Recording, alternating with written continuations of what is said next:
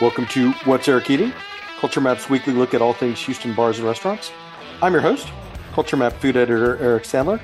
I have David Cordúa from the Lymbar coming up in a little bit. But first, let me just say we've been gone for about a month. It is very good to be back. I appreciate all of you who reached out and told me how much you enjoy listening to the podcast. And I am very happy to get back to work. So thank you for all of your support. Now let me introduce my co-host. She is the owner of Avondale Food and Wine, Mary Clarkson. Welcome back to the show. How are you? I'm great, Eric. I'm super happy to be here. I know it's been a minute, but I can't wait for today's show. Well, let's dive right into the news of the week. Topic number one, big news. One of our favorite new restaurants that opened this year, Cafe Louis, has decided to go in a different direction. It closed at the end of November and recently reopened as Louis Italian American, an Italian restaurant kind of in the red sauce mode that builds on the Sunday night dinner specials that Chef Angelo Emiliani was serving. Mary, let me throw it to you. I know I'll miss Cafe Louis, and I'll say a little bit more about that in a second. But how do you feel about this decision that Angelo and his sister Luciana made to pivot? I don't know where my mom is going to get her Saturday morning buns. I'm excited to see what they have. I mean, I think he's such a talented chef, and I think she is as well, such a great baker. I I will be sad to miss some of the morning staples here, but I'm excited to see this new riff. I selfishly wish that there was pizza on the new menu. Well, yeah, well, let's come back to that thought in just a second. But yes, we talked about Cafe Louis quite a bit on the show. I mean, I went in the mornings occasionally for croissants or a breakfast sandwich, or they were doing a really fun smoked whitefish salad that was a little bit like a Gulf Coast version of bagels and lox. But what I really embraced was the dinner menu. You know, Chef Angelo's handmade pastas, the roast chicken, the shrimp cocktail with the really vibrant green cocktail sauce. There was just a lot to like about that menu, and I kept sort of taking people there, like, always kind of looking around the dining room, realizing that it wasn't as crowded as it should have been, in my opinion, and so that it didn't catch on the way that I had hoped bums me out a little bit. But I think that's kind of the reality of where the East End is right now. It's still very much up and coming, and maybe doesn't have that kind of daytime population for a breakfast and lunch concept, but has proven to be really viable for dinner. And so, yes, I'm with you. I mean, Angelo and Luciana, better known as Louis, really know these flavors and this cuisine. And so I haven't made it in for one of the red sauce Sunday night dinners, but I very much look forward to my first meal at Louis Italian American, because they're doing all of this kind of Italian American comfort food that I just crave, dry aged meatballs and chicken parm and, spinach ravioli. I mean, all that stuff sounds really exciting to me. I mean, for me, I want an Italian meatball sandwich for sure. I want all the pastas from him. I can't wait to see if there's a more expansive wine list now that they'll be, really hunkering down on dinner, doubling down on that. I really hope that they get the appreciation that I know that they will deserve, and I hope people show up in force when they open. Right. And, you mentioned pizza. And of course, Angelo kind of first came to our attention locally because he had moved back here from LA making pizzas as the Angie's Pizza pop up, and they were fantastic. And so, I think we had, his mentor, Chris Bianco, on the show back in October, and Chris sort of acknowledged that Angelo is working on a pizzeria. So I don't have any details about where that's going to be or when it's going to open. But so no, you're not going to get pizza at Louis, but you will get pizza from Angelo, I suspect, sooner than later. I think no matter where he opens up a pizza joint, it will be incredibly successful. So I am okay to wait and dine here in the interim. Very good. All right, let's move on to topic number two. Speaking of pizza, it's a pizza-oriented news of the week. Austin's Via 313 has revealed that its first Houston location is coming to Memorial City next year. Mary, I know you go to Austin quite a bit. Have you been to Via 313? And if so, what do you think about it? I have not been, but I have been aware of this concept. A Detroit style pizza isn't always my go-to, but when I'm in the mood for that a couple times a year, I certainly would crave something like this. I looked at their menu. I think there's room for something like this in Houston, and I think it'll do very well. Yeah, let me say I have actually been to Via 313 because it has this incredible reputation for Detroit style pizza, which is to say they're sort of rectangular pies with deep dish with like a layer of crispy cheese along the rim of the crust. So it's a little bit of that Cheez It flavor. And there are certainly restaurants in Houston that serve something similar. Pizarro's does it, Rudyard's does it, but maybe not quite at the level, or certainly not to the acclaim of Via 313. And of course, they got scooped up by this venture capital firm, the Savory Fund, that's been sort of turbocharging their growth. So we knew that they were coming to Houston eventually, but now we have a location and a timeline. And I will say my one visit to Via 313 was very delicious. And this is something I've been kind of had my eye on for a long time. And there's a couple other locations that are floating out there. So, the more the merrier as far as I'm concerned. Well, and they've been on Food Network. They've had Food and Wine, praise. So they're not messing around. No, they're not. And it's got that whole Midwestern thing. So they serve like Fango, the soda, and some of that other stuff. I mean, it's very well executed. It's been very well received. And I have a feeling it's going to be a big hit. Certainly in the Memorial area and probably throughout Houston. And then topic number three, speaking of Austin pizzerias, Home Slice Pizza has finally opened their location in Midtown. This is the former Sparrow Bar and Cook Shop space next to the Breakfast Club in Midtown. Mary, again, let me throw it to you. Have you been to Home Slice? And if so, what do you think about it? Okay, first of all, I love Home Slice. I have been going to Home Slice in Austin for quite a long time. I usually bring back a par baked pizza for my mom because she loves it so much. So, yes, I have been to the one in Houston. I think the location is great. I love that they're open till midnight, especially being right there with Continental Club and a lot of other bars. So, welcome to Houston. I think they will do very, very well once everybody knows they're here. Well, if the readership on the Culture Map article that went up last week is any indication, a lot of people now know that they're here and they're coming. I will say I agree with you. I think the location makes a ton of sense because you've got symbiosis with the Continental Club, with Double Trouble, with Winnie's, and so you have this kind of whole Tacos a Go Go.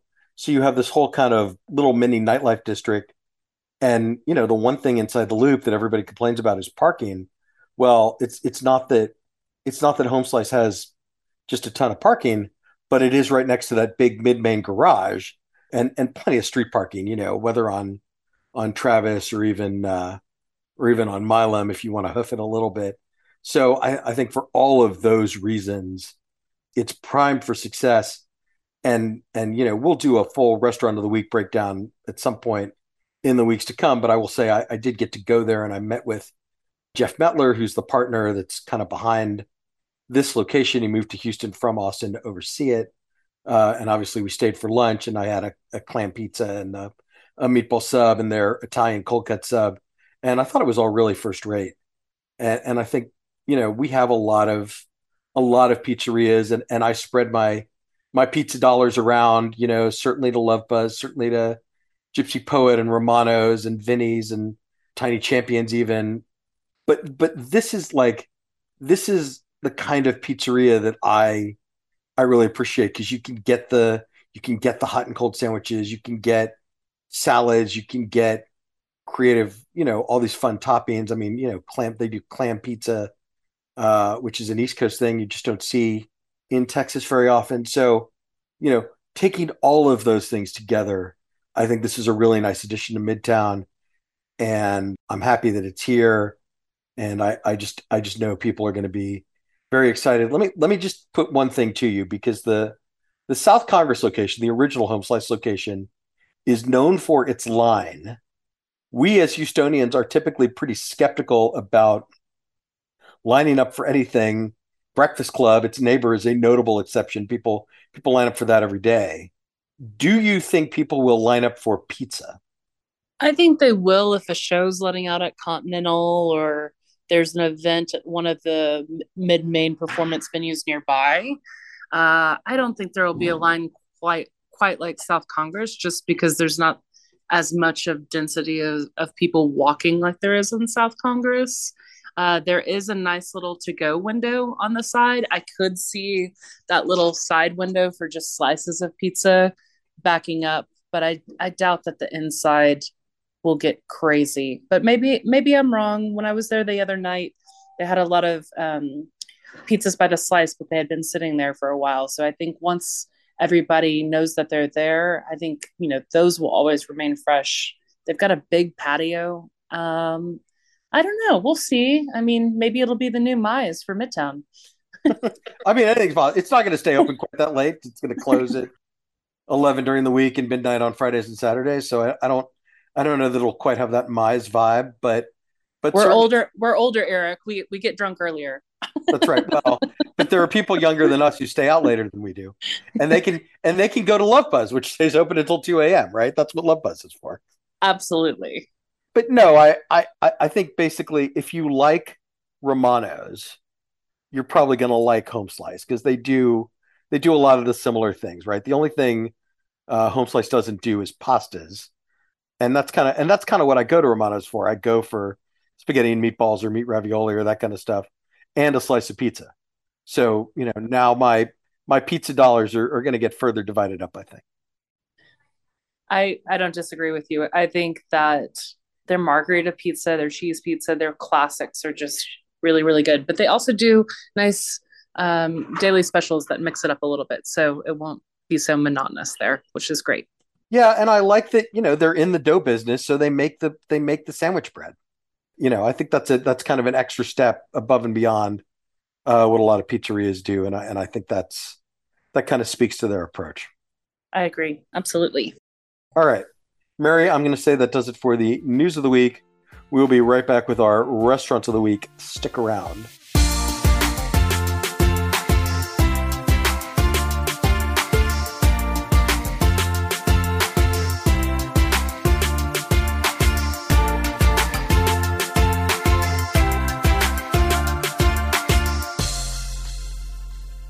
Mary, for our restaurants of the week, I want to talk to you first about Navy Blue.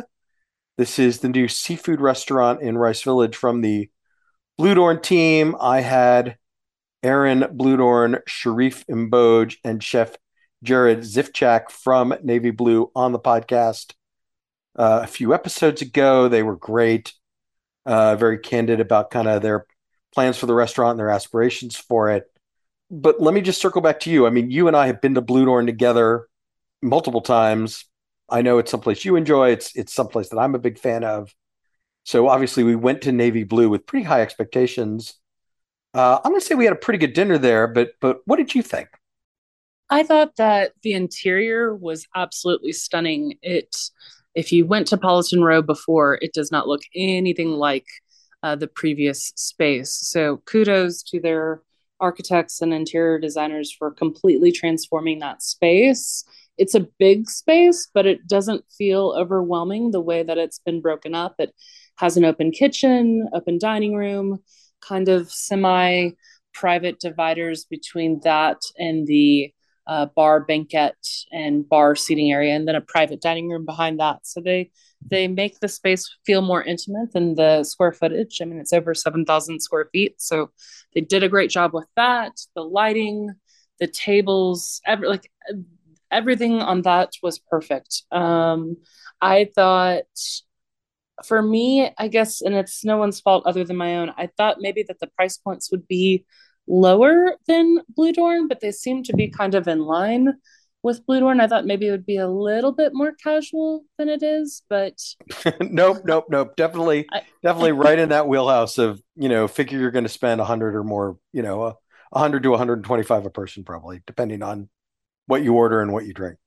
for sure. So yeah, I guess, but that's just my own mental. Maybe that's I grew up in and around Rice Village, so I think more casual restaurants. But I think they have access to a whole neighborhood of people that they didn't before, with Rice University and West U and even Bel Air and Medical Center not being that far away. So I think a whole new group of people get to experience Aaron Bludorn and his team that he's assembled their food. So I'm excited for them on that front.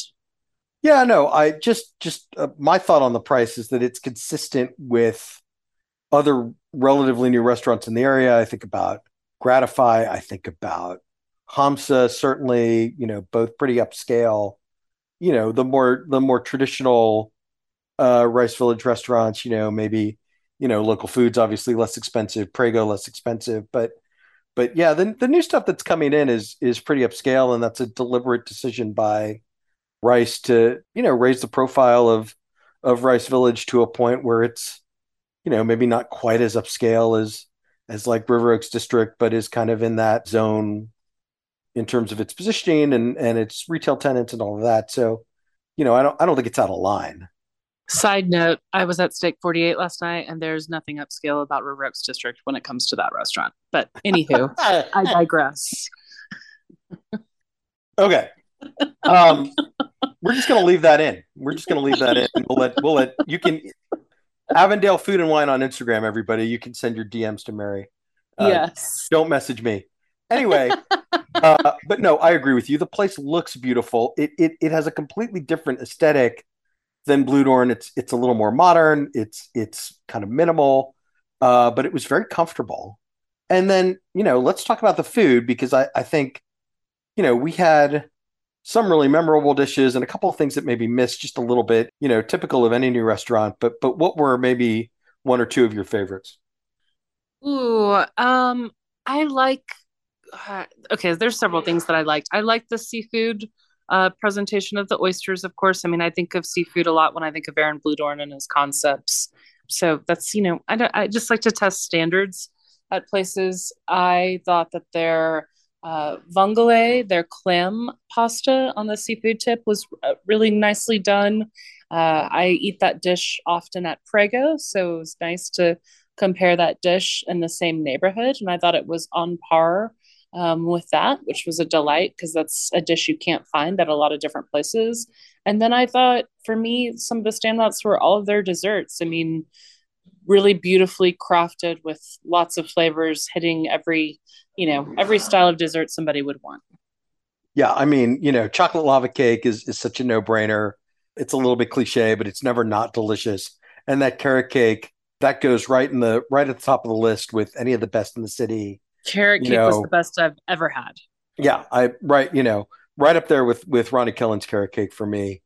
Thinking about kind of apps and entrees, the things that I'll go back for, the baked clams with the breadcrumbs and the parmesan and the bacon, kind of their version of clams casino. I thought the crab cake was really excellent. It was basically all crab, very little binder to kind of hold it together. And that swordfish au poivre, which, swordfish is already pretty meaty, so kind of treating it like a cut of steak, hitting it with the au poivre sauce, I thought that just made a ton of sense and was a really smart preparation. And I was pleasantly surprised by kind of their attempts to do some of the more southern stuff. Like I thought the New Orleans style barbecue shrimp were really good. A little bit sweet, like a little bit tart. Of course, the shrimp were really nicely cooked. And so that's a dish that, like, it's like, okay, I see you working. We didn't order the blackened snapper, but having had the barbecue shrimp, I'm like, all right, next time I go to Navy Blue, probably going to try the blackened snapper. I think the only thing that missed for me was that sole menaire that we ordered, that I just thought it was maybe just a little bit overcooked. I thought it had dried out just a little bit. I thought, that for me was, oh, I don't even want to say it. That was the only hard part for me because I love Dover sole. It's such a delicate fish. It doesn't need, you have to be really careful with it not to overcook it. It was a tad bit overcooked, but beautiful tableside presentation, beautiful sauce, and I can't really judge anybody on a restaurant that's this new. So many of the dishes that we had were good. So I would definitely go back for more. And I really am excited, mostly for me, about all of their seafood dishes. Were such highlights. Right. No, and you mentioned the spaghetti with clams, and I did just want to emphasize that because that's like a staple dish for me. And what they do is so smart. They add uni to it, so you get that brininess from the clams, and then it's boosted by the sea urchin, and so it's just like that kind of taste of the sea. Again, just a really smart preparation, and that's kind of what we go to Blue Dorn for, and now to Navy Blue for is you can't always read the descriptions on the menu and understand what you're going to get, and then just they always they always present and eat better than they read, and that's completely fine with me. Like under promise and over deliver. I think that's a great way to go. Yeah, I will be back to Navy Blue. I will definitely be hanging out at this bar a decent amount, I would say. Absolutely. All right, and then the other restaurant I want to talk to you about is Zenti Cucina Italiana. This is the new restaurant in River Oaks Shopping Center. It's in the first floor of the new apartment tower that they opened there. This restaurant comes to us from the Woodlands, but the Woodlands location is sort of family friendly. They have chicken parm on the menu, they have spaghetti and meatballs. They've gone much more upscale in River Oaks, where it's more kind of classically Italian. There's a lot of tableside. It was very lively, like very energetic, very see and be seen. Mary, let me throw it to you. What did you think of Zanti? It is a happening spot for sure. There's lots of restaurants coming into River Oaks Shopping Center area. This is kind of the first of the new wave of restaurants to open. Seeing Tillman Fertitta in the dining room is just lets you know how busy that place is and how many people are trying to take a look at it. I thought that the sea bass, the salt crusted sea bass, which of course is a dish widely known around town at Tony's, but they did a beautiful tableside presentation of that as in addition to the white Alba truffle pasta that we had tableside. I think there's a lot of fanfare and theater with the food that's going on here. And I think a lot of people will be sliding through to check the box at least once. Yeah, this is like the new hotspot. Very, very clearly, all the influencers I follow on Instagram have all been there at least once, maybe more than once. They're going there for birthdays, they're going there for girls' nights out, they're going there for all of those kind of things. And it makes sense because it is really stylish. It is the presentations are theatrical. They'll shave truffles all over whatever you want. They'll roll the cart up and do the pasta preparations table side. You mentioned the salt crusted branzino. That was one of the highlights of the for me. But at the same time, I mean, I thought everything was really well executed. I think my favorite dish of the whole night was the veal osso buco, which is not like a stunning dish to look at, but when the veal falls apart and it's got that sauce on it and it comes over the risotto and the risotto is nicely cooked and everything just comes together. I mean, that is as comforting and satisfying a dish as I can think of, and it's a go-to for me. And so I was really happy there. And yes, we saw Tillman Fertitta, we saw Cheetah Craft and Catherine Whaley. We ran into some industry folks that were there checking it out. So it does have that kind of buzz. And let me just say to you, it's been reported that La Griglia, the Italian restaurant that's nearby, is going to relocate sometime next year. No firm announcement on when that's going to happen or where La Griglia is going to go. So, but this is going to be the new Italian restaurant in the neighborhood. And so, Mary, I've been eating La Grilla in round numbers, let's just call it 30 years. And I suspect that you're on a similar timeline. What do you think about Zanti as the new Italian restaurant that's going to be the gathering spot for the neighborhood? I think that's exactly what's going to go on here. I mean, since that restaurant's going to go away in the next year, this will definitely assume the throne of that.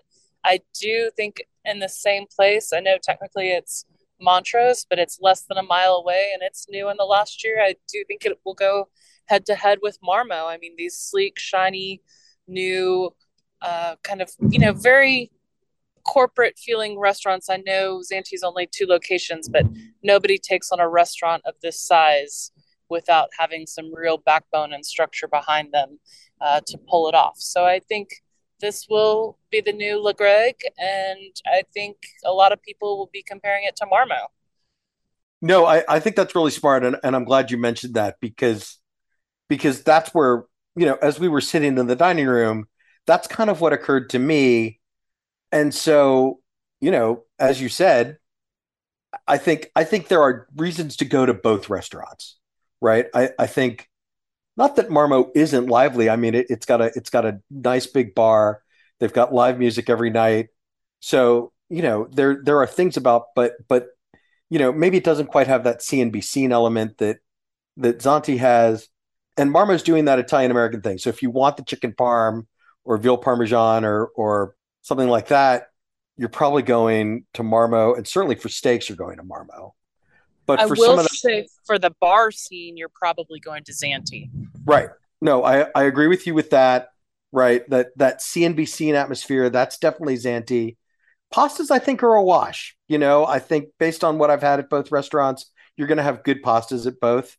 But there's a theatricality to Zanti, a sense of occasion that maybe Marmo doesn't have. I think people want experiences in this post or still in COVID world that we live in. And so table side kind of ups the ante a little bit, and people want that. No, I think that's right, and I think Zanti is like very social media friendly, like very will look good in your videos and your pictures and your posts and everything. And so that all makes sense to me. But I think both restaurants have a lot to recommend them, and I think they're both nice additions to the area, and I look forward to my next meal at both Zanti and Marvo. Me too, Eric. I'm glad I got to go to both of those with you. Thank you. Mary, I'm going to say that does it for the restaurants of the week. Thank you very much. Thank you. And I will be right back with David Cordua.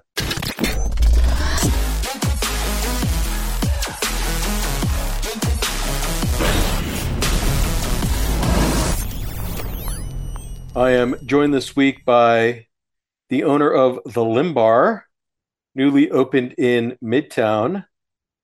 David Cordua, welcome to the show. How are you? Eric, doing great. Thanks for having me. Thanks for doing this.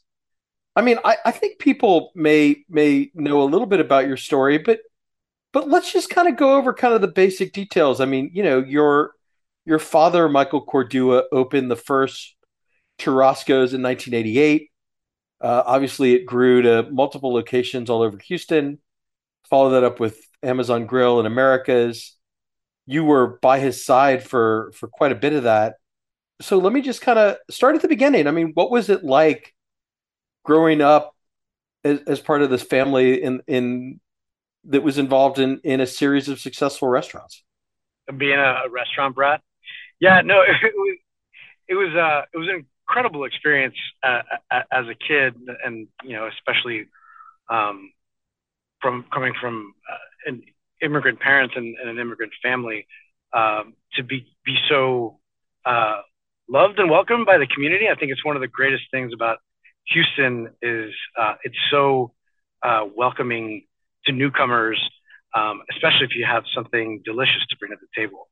Um, so I was 6 when the first churrascos opened, and you know, was working in the kitchen starting when I was 15, when Americas opened in the mid 90s. So I felt very very much uh, a part of the restaurants as a kid, and they were, the staff and the chefs were very much my family. It was an incredible environment to grow up in, and seeing, my dad starting in the shipping business in the early '80s, and then becoming, food and wine best new chef, and going to Colorado with them and food and wine festival, traveling to New York. It was really exciting to be around that. Obviously you went to Paris for culinary school. I mean, was there ever a time when you thought like maybe you wouldn't come back to Houston and work with your dad? I mean, did you think about, maybe I'll travel the world, or I'll go to New York, or I'll go to San Francisco, or and make my fortune somewhere else? Absolutely, yeah. I didn't have plans of coming back after after I moved to France. I was there for 2 years and worked there until my visa expired, and I went back to the Bay Area in California and worked in San Francisco and San Jose. And I, you know, came back after my dad had a little bit of a health scare, and there was some pressure from the family, to come back and help out, and we were opening our Americas in the Woodlands, and that's really what got me back home, was the opportunity to kind of rebrand Americas, refresh the concept, and do it in a brand new market. I remember that restaurant opening. It was a little bit before I started writing professionally, but you pulled in all this incredible talent. I mean, you were working with Randy Rucker, you were working with Plinio Sandalio, Jonathan Jones. right, right. Yeah. So maybe just kind of talk about that experience and kind of how it sort of set up your return to Houston and kind of paved the way for what you're doing now. Man, I was pinching myself. I was 25 years old, and executive chef of our group, and these resumes started showing up on my desk of these guys that I had looked up to for a long time, and had dined at their restaurants, and it was a really special time in at least my career. I think theirs too. We had almost a full year of R&D. We flew down to Peru, had a Peruvian food festival at Artista, where we learned so much from these Peruvian chefs that we brought in. It was a really formative time, for all of us, I think, and I still draw from that experience of getting to work with those guys, and just focus on what really are kind of a handful of ingredients that we would draw from, these Latin American ingredients like the plantain, yuca, obviously, the churrasco and chimichurri, but putting a lot of innovation into kind of a small basket of ingredients. And I'm still drawing from it today. I think the Woodlands wasn't really ready for it, and Right. a lot of people were kind of wanting the things from the Americas and the Galleria untouched and unchanged. So there was a lot of learnings there too. Like, there's just some things you don't mess with, like the tres leches. Like, don't mess with the chimichurri. It's beloved, and it doesn't need any improvement as it is. So I learned a lot as a 25-year-old of what things you can tweak and what things best to be left untouched. Well, I wanna move on to Lymbar, but just before we do that, obviously you and your dad left Cordúa Restaurants, the company that ran Churrasco's in Americas, in 2018. So let me just ask you, kind of, what have you been doing? What have you been doing the last 4 years to kind of keep yourself busy? We've been nomads. No, we've been catering, which was honestly my main area of focus in the later years at Cordua Restaurants. It really, catering was sort of the place where we were allowed to innovate the most, and then things would trickle down into the menus from there. So we had a strong and very loyal clientele of from catering in homes and weddings, nonprofit galas, and that kept us plenty busy even during the pandemic. But it feels really good to be back in a home uh, inside four walls. Yeah, so let's move on to those four walls. I mean, how did you kind of decide that you were ready to get back into a restaurant? And how did you wind up at of all places, the Ion, this, they call it the Innovation District in Midtown. Yeah, so I think like a lot of people in our industry, when COVID hit, and you know it was a bloodbath for our industry. A lot of people, me included, kind of took a step back to reevaluate and think, is this do I want to continue to be in this industry? Do I still like this lifestyle? Is the value equation there? And those were all things that crossed my mind. Um, we did have a broker looking for a catering kitchen for us at the time, and that's where the opportunity to do something in the Ion arose. Initially, they approached me about doing a breakfast concept, which I liked because at the time, being in the middle of the pandemic, I really thought you needed to be a commodity. You needed to be something that people were going to do, once a week at the least, which is, breakfast diner concept, check. Tex-Mex, burgers, pizza, check. Coffee shop, check. And the other thing that I think fits into that category is a bar. So after my initial meeting, which was about doing a breakfast concept at the Ion, the broker for the Ion said, "David, how do you feel about opening a bar?" And my gut reaction was absolutely. It felt so right at the time, and so right, I think, for me, to do a bar concept. I felt that it would be very liberating to have that kind of flexibility on a menu, where the spirits, the wine take such a prominent role, where the food can change frequently and be a perfect complement to the beverage program. Um, so that's how the opportunity arose, and that's why we did something that is, for the first time, um, you know, more bar forward than anything else that we've done in the past. Yeah, so I guess maybe talk a little bit about kind of developing this menu. I mean, it's very eclectic. You've got a couple of things people are going to expect from you. You've got a churrasco on the menu.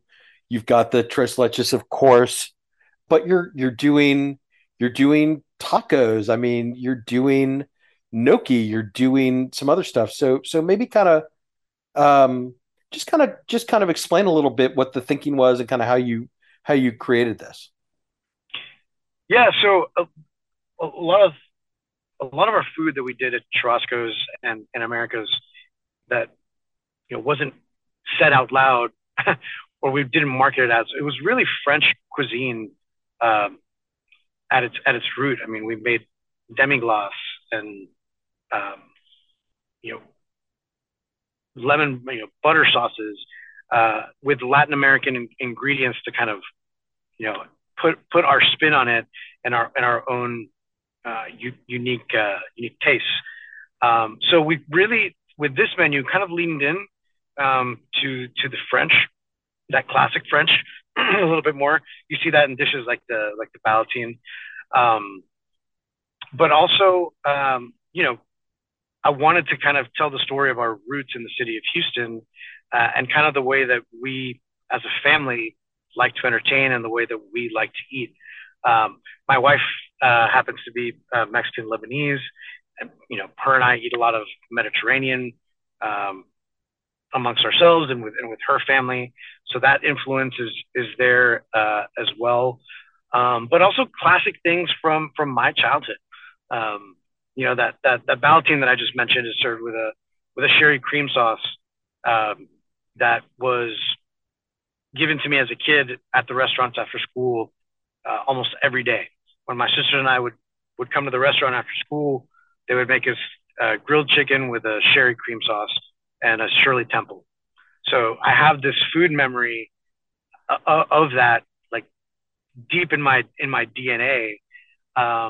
And that's really, you know, how the menu has evolved, and what it is.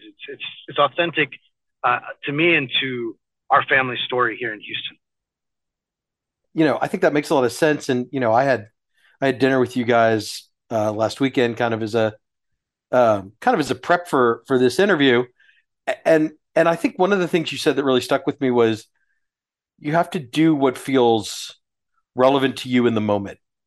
Because you certainly could have done a churrasco style menu, an America style menu, of just South American flavors, and people would have been really excited to have that. And that In a stuff. bar setting, Yeah, right? but it, That would have been different enough. right. But it wouldn't have been true to kind of where you are professionally and what you're passionate about.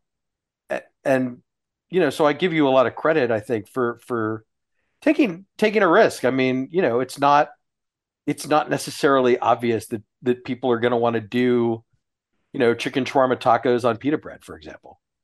Right.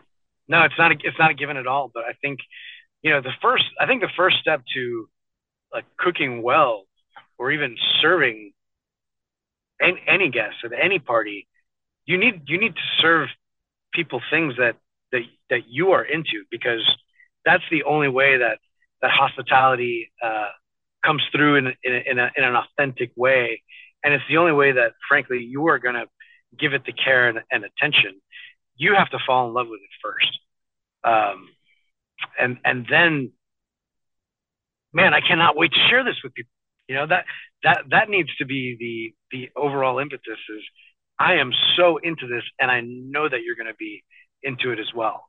Um, Otherwise, you're trying to guess what the market is reacting to, and or guess what people's tastes are, or following trends that by the time that you're serving that trendy item, it's probably already out of the zeitgeist.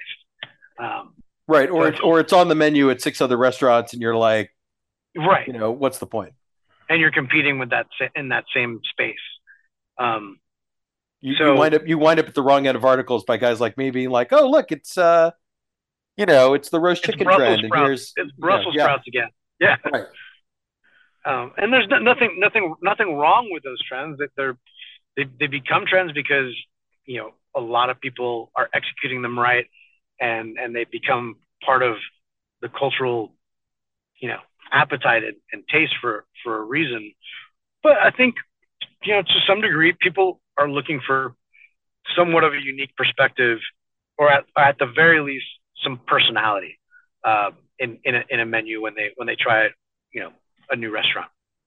I want to talk about the design too, because you worked with Jen Braverman, who, I guess, is it true? This was in the press release. She was your babysitter growing up. She was my babysitter at Lymbar. Yeah, yeah, and she's probably like 5 or 6 years just between us. So, but yeah, I remember her babysitting and watching Monday Night Football at Lymbar with her, and my three sisters. So when her and I started talking, it was really natural. It was really easy because she has the same memories of that house and that period of our lives, and we very much wanted to create kind of a living room environment within the restaurant. Yeah, and I think you've got a lot of those elements. I mean, with the greenery, the tree, the shrubbery, the bookcase with the comic books, the couches, the kind of living room style chairs. Um, you mentioned that there's some Easter eggs in the design that are kind of nods to your family. I mean, Yeah, you want to share a couple of those? yeah, yeah. So the first one is right in your face when you come in through the front door. The original Churrasco's on Bissonnet was decorated with these tribal coconut masks from Mexico, and as a tribute, we've put those right at the entrance when you walk in. So you're greeted by these coconut masks. These happen to be from San Miguel de Allende in Mexico. The the facade of the bar um, is inspired by the cracked tile mosaics of Americus on post oak. Um, these were made by a really talented artist, Carissa Marks. And I shared a story with her one day uh, about us doing the crack tile. The opening got so delayed of that first Americas that our church came and helped crack tile and install every single little piece of crack tile mosaic in the restaurant. And I was the only one small enough at 11 years old that could fit inside of the tree uh, and do the crack tile, the red tile inside. My foot got stuck and I got it out, but lost a 1992 Air Jordan that lived in Oh the tree no. for the life of the restaurant. And, I shared that story with Carissa. And so on the crack tile mosaic of the bar facade, there is an imprint of a 1992 Air Jordan. She actually got like the actual model of the shoe, and there's like an imprint of it. So you see if you can find it when you come. That's Uh, incredible. yeah, the tree in the center of the dining room at Lymbar is also kind of a tribute to the trees at America's Post Oak. Um, and also, we're trying to bring in a lot of greenery into the space to give it sort of that grandma indoor plants uh, feel, and it goes along with the Ions mission of what we call greenergy too. Well, and I think the other thing you said is that looking around at the Ion, everything is futuristic, it's bright, it's shiny, it's technical, Digital. and right. And there's something about the Limbar that's very like retro, very analog, very comfortable, and it's such a stark contrast with everything else around it that it really stands out. I mean, I was showing some of the pictures to a friend of mine who's an interior designer. She's like, it's definitely a vibe. Yeah, thank you. Um, no, I mean we hope that we can be a little bit of a refuge from technology and in a building dedicated to technology. Um, you know the way the seating and the layout it lends itself um, to conversation, um, not necessarily being on a screen.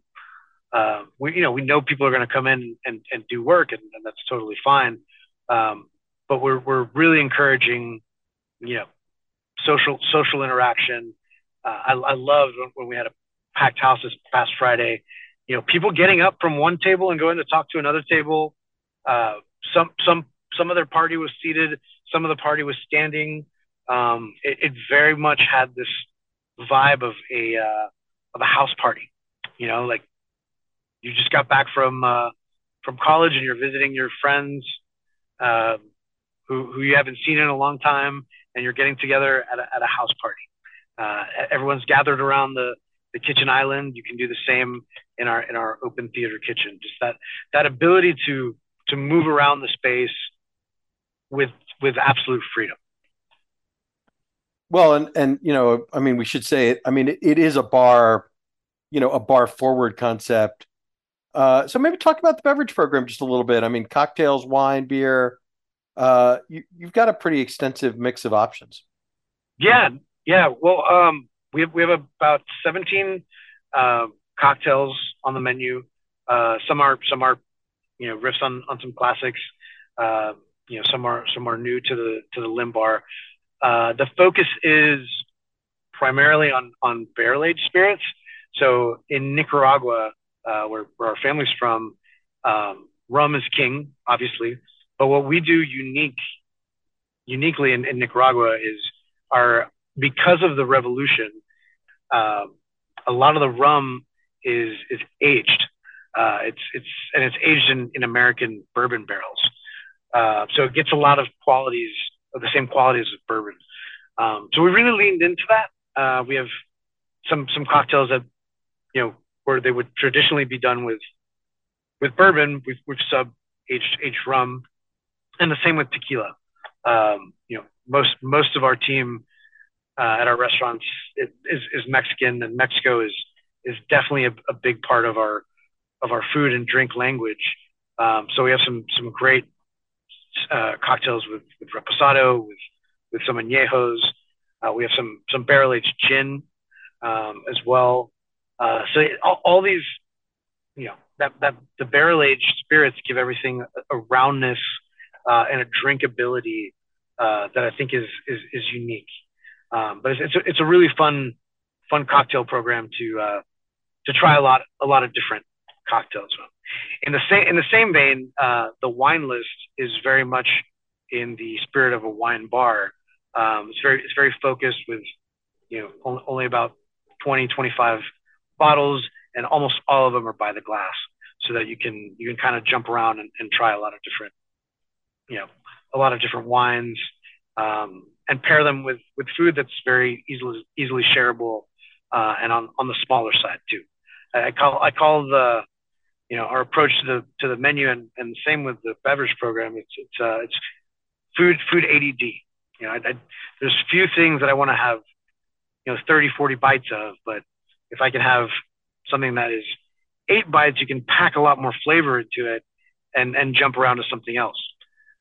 Same with the wine, and same with the cocktails. That same spirit is on the beverage side.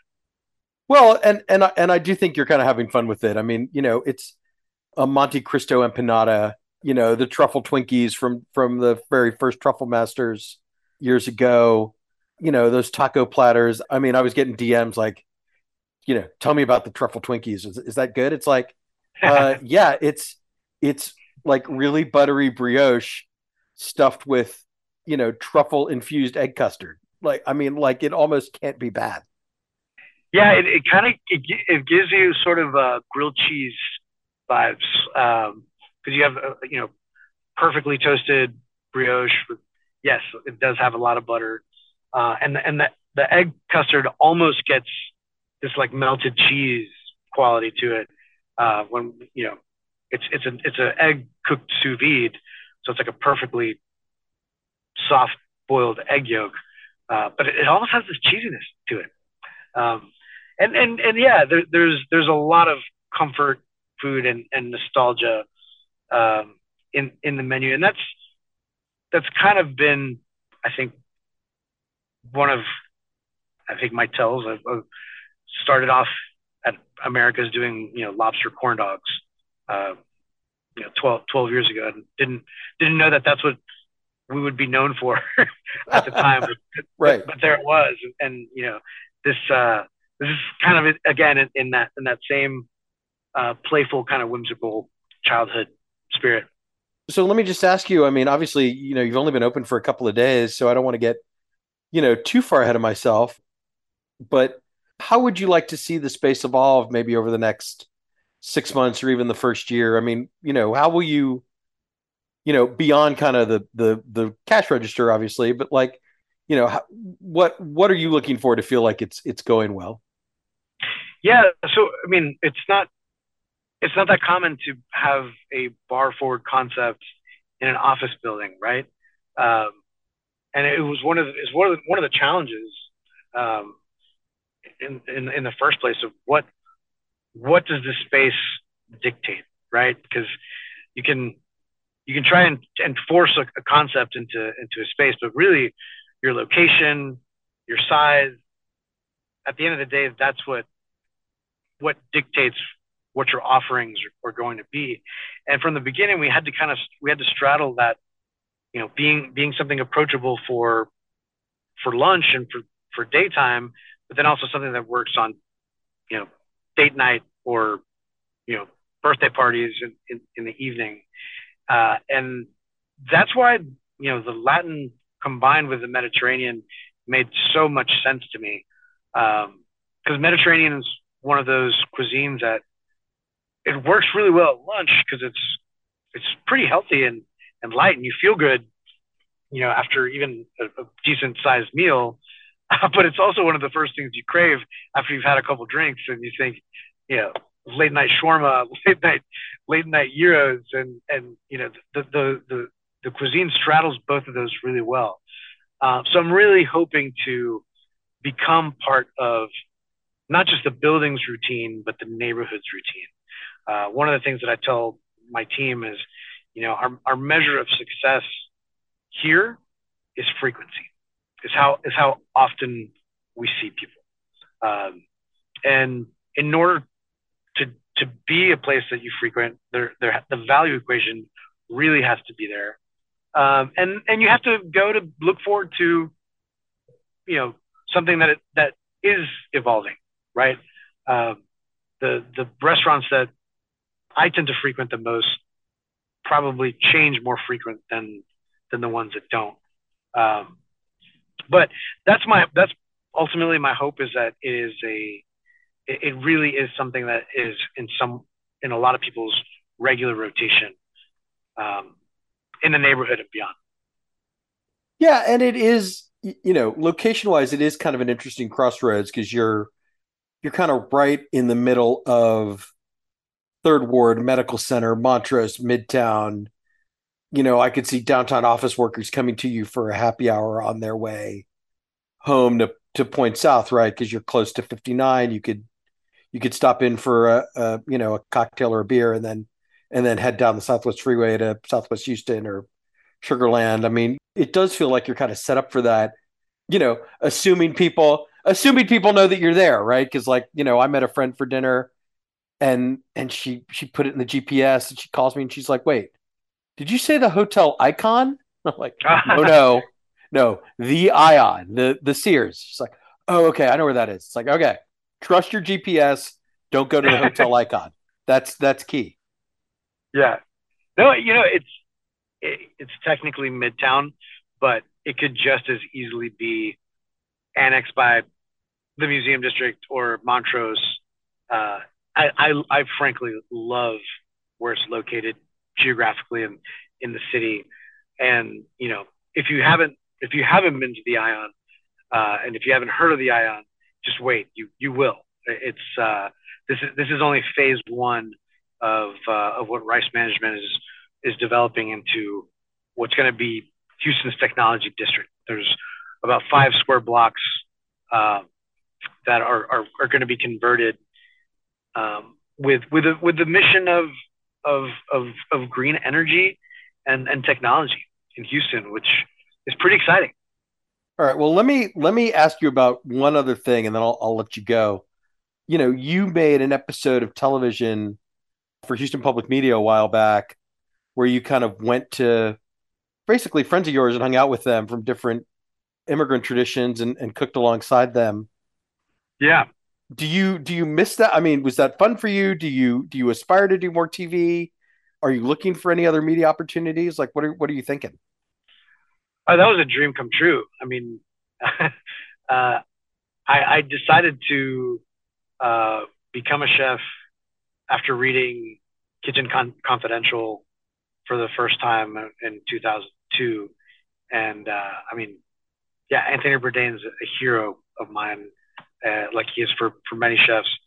And to be able to kind of be a little mini Bourdain in my own city and show people how incredibly diverse and rich our food scene was a dream come true. Yeah, I would love to the opportunity to do that again. Um, it was it was unfortunately it was right before COVID. So I don't know if they're picking it back up ever again. But absolutely that and being the food ambassador for Visit Houston in Mexico in 2016 were kind of the coolest experiences I've gotten to have in my career in the kitchen, and in both cases being able to represent our city uh, as a native Houstonian, because you know it's not a secret anymore that this is an incredibly rich food scene, but 6 or 7 years ago it kind of still was, and we had this little secret that needed to be told. No, absolutely. And it's such a fun watch. I mean, you hang out with the Blood Brothers, I guess I should get you to tell me like one good Kieran Verma story because she's kind of like your food aunt. Your chef aunt. Yeah, no, she's my other mother. I met her when I was 12 years old and told her that I would work for her someday. Um, and we ended up catering out of her kitchen when we left our group.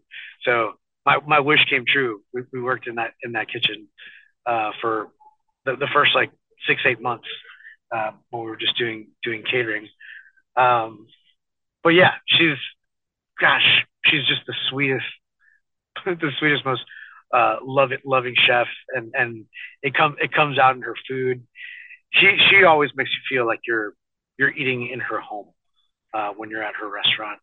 Um, and I love watching her eat. She's someone that like chews with her mouth open and eats with gusto and throws back a couple martinis and is just she's a wonderful person to be around, whether she's cooking for you or if you're just eating with her.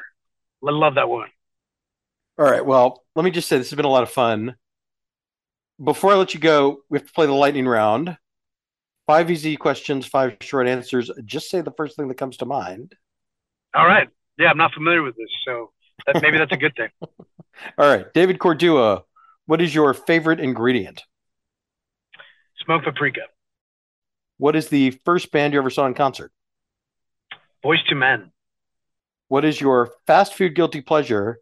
It has to come from a restaurant with a drive-through. In-N-Out. Who is your favorite Houston sports figure, past or present? Nolan Ryan.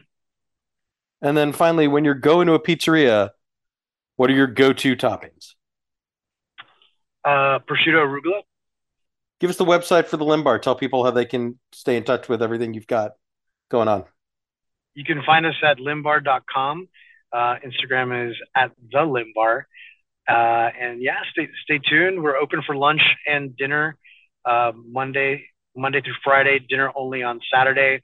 We're doing some live music a couple nights a week. And there's going to be a lot of fun programming with the Ion and, with just special guests coming into the restaurant. Thanks, man. Thanks so much. This was a lot of fun.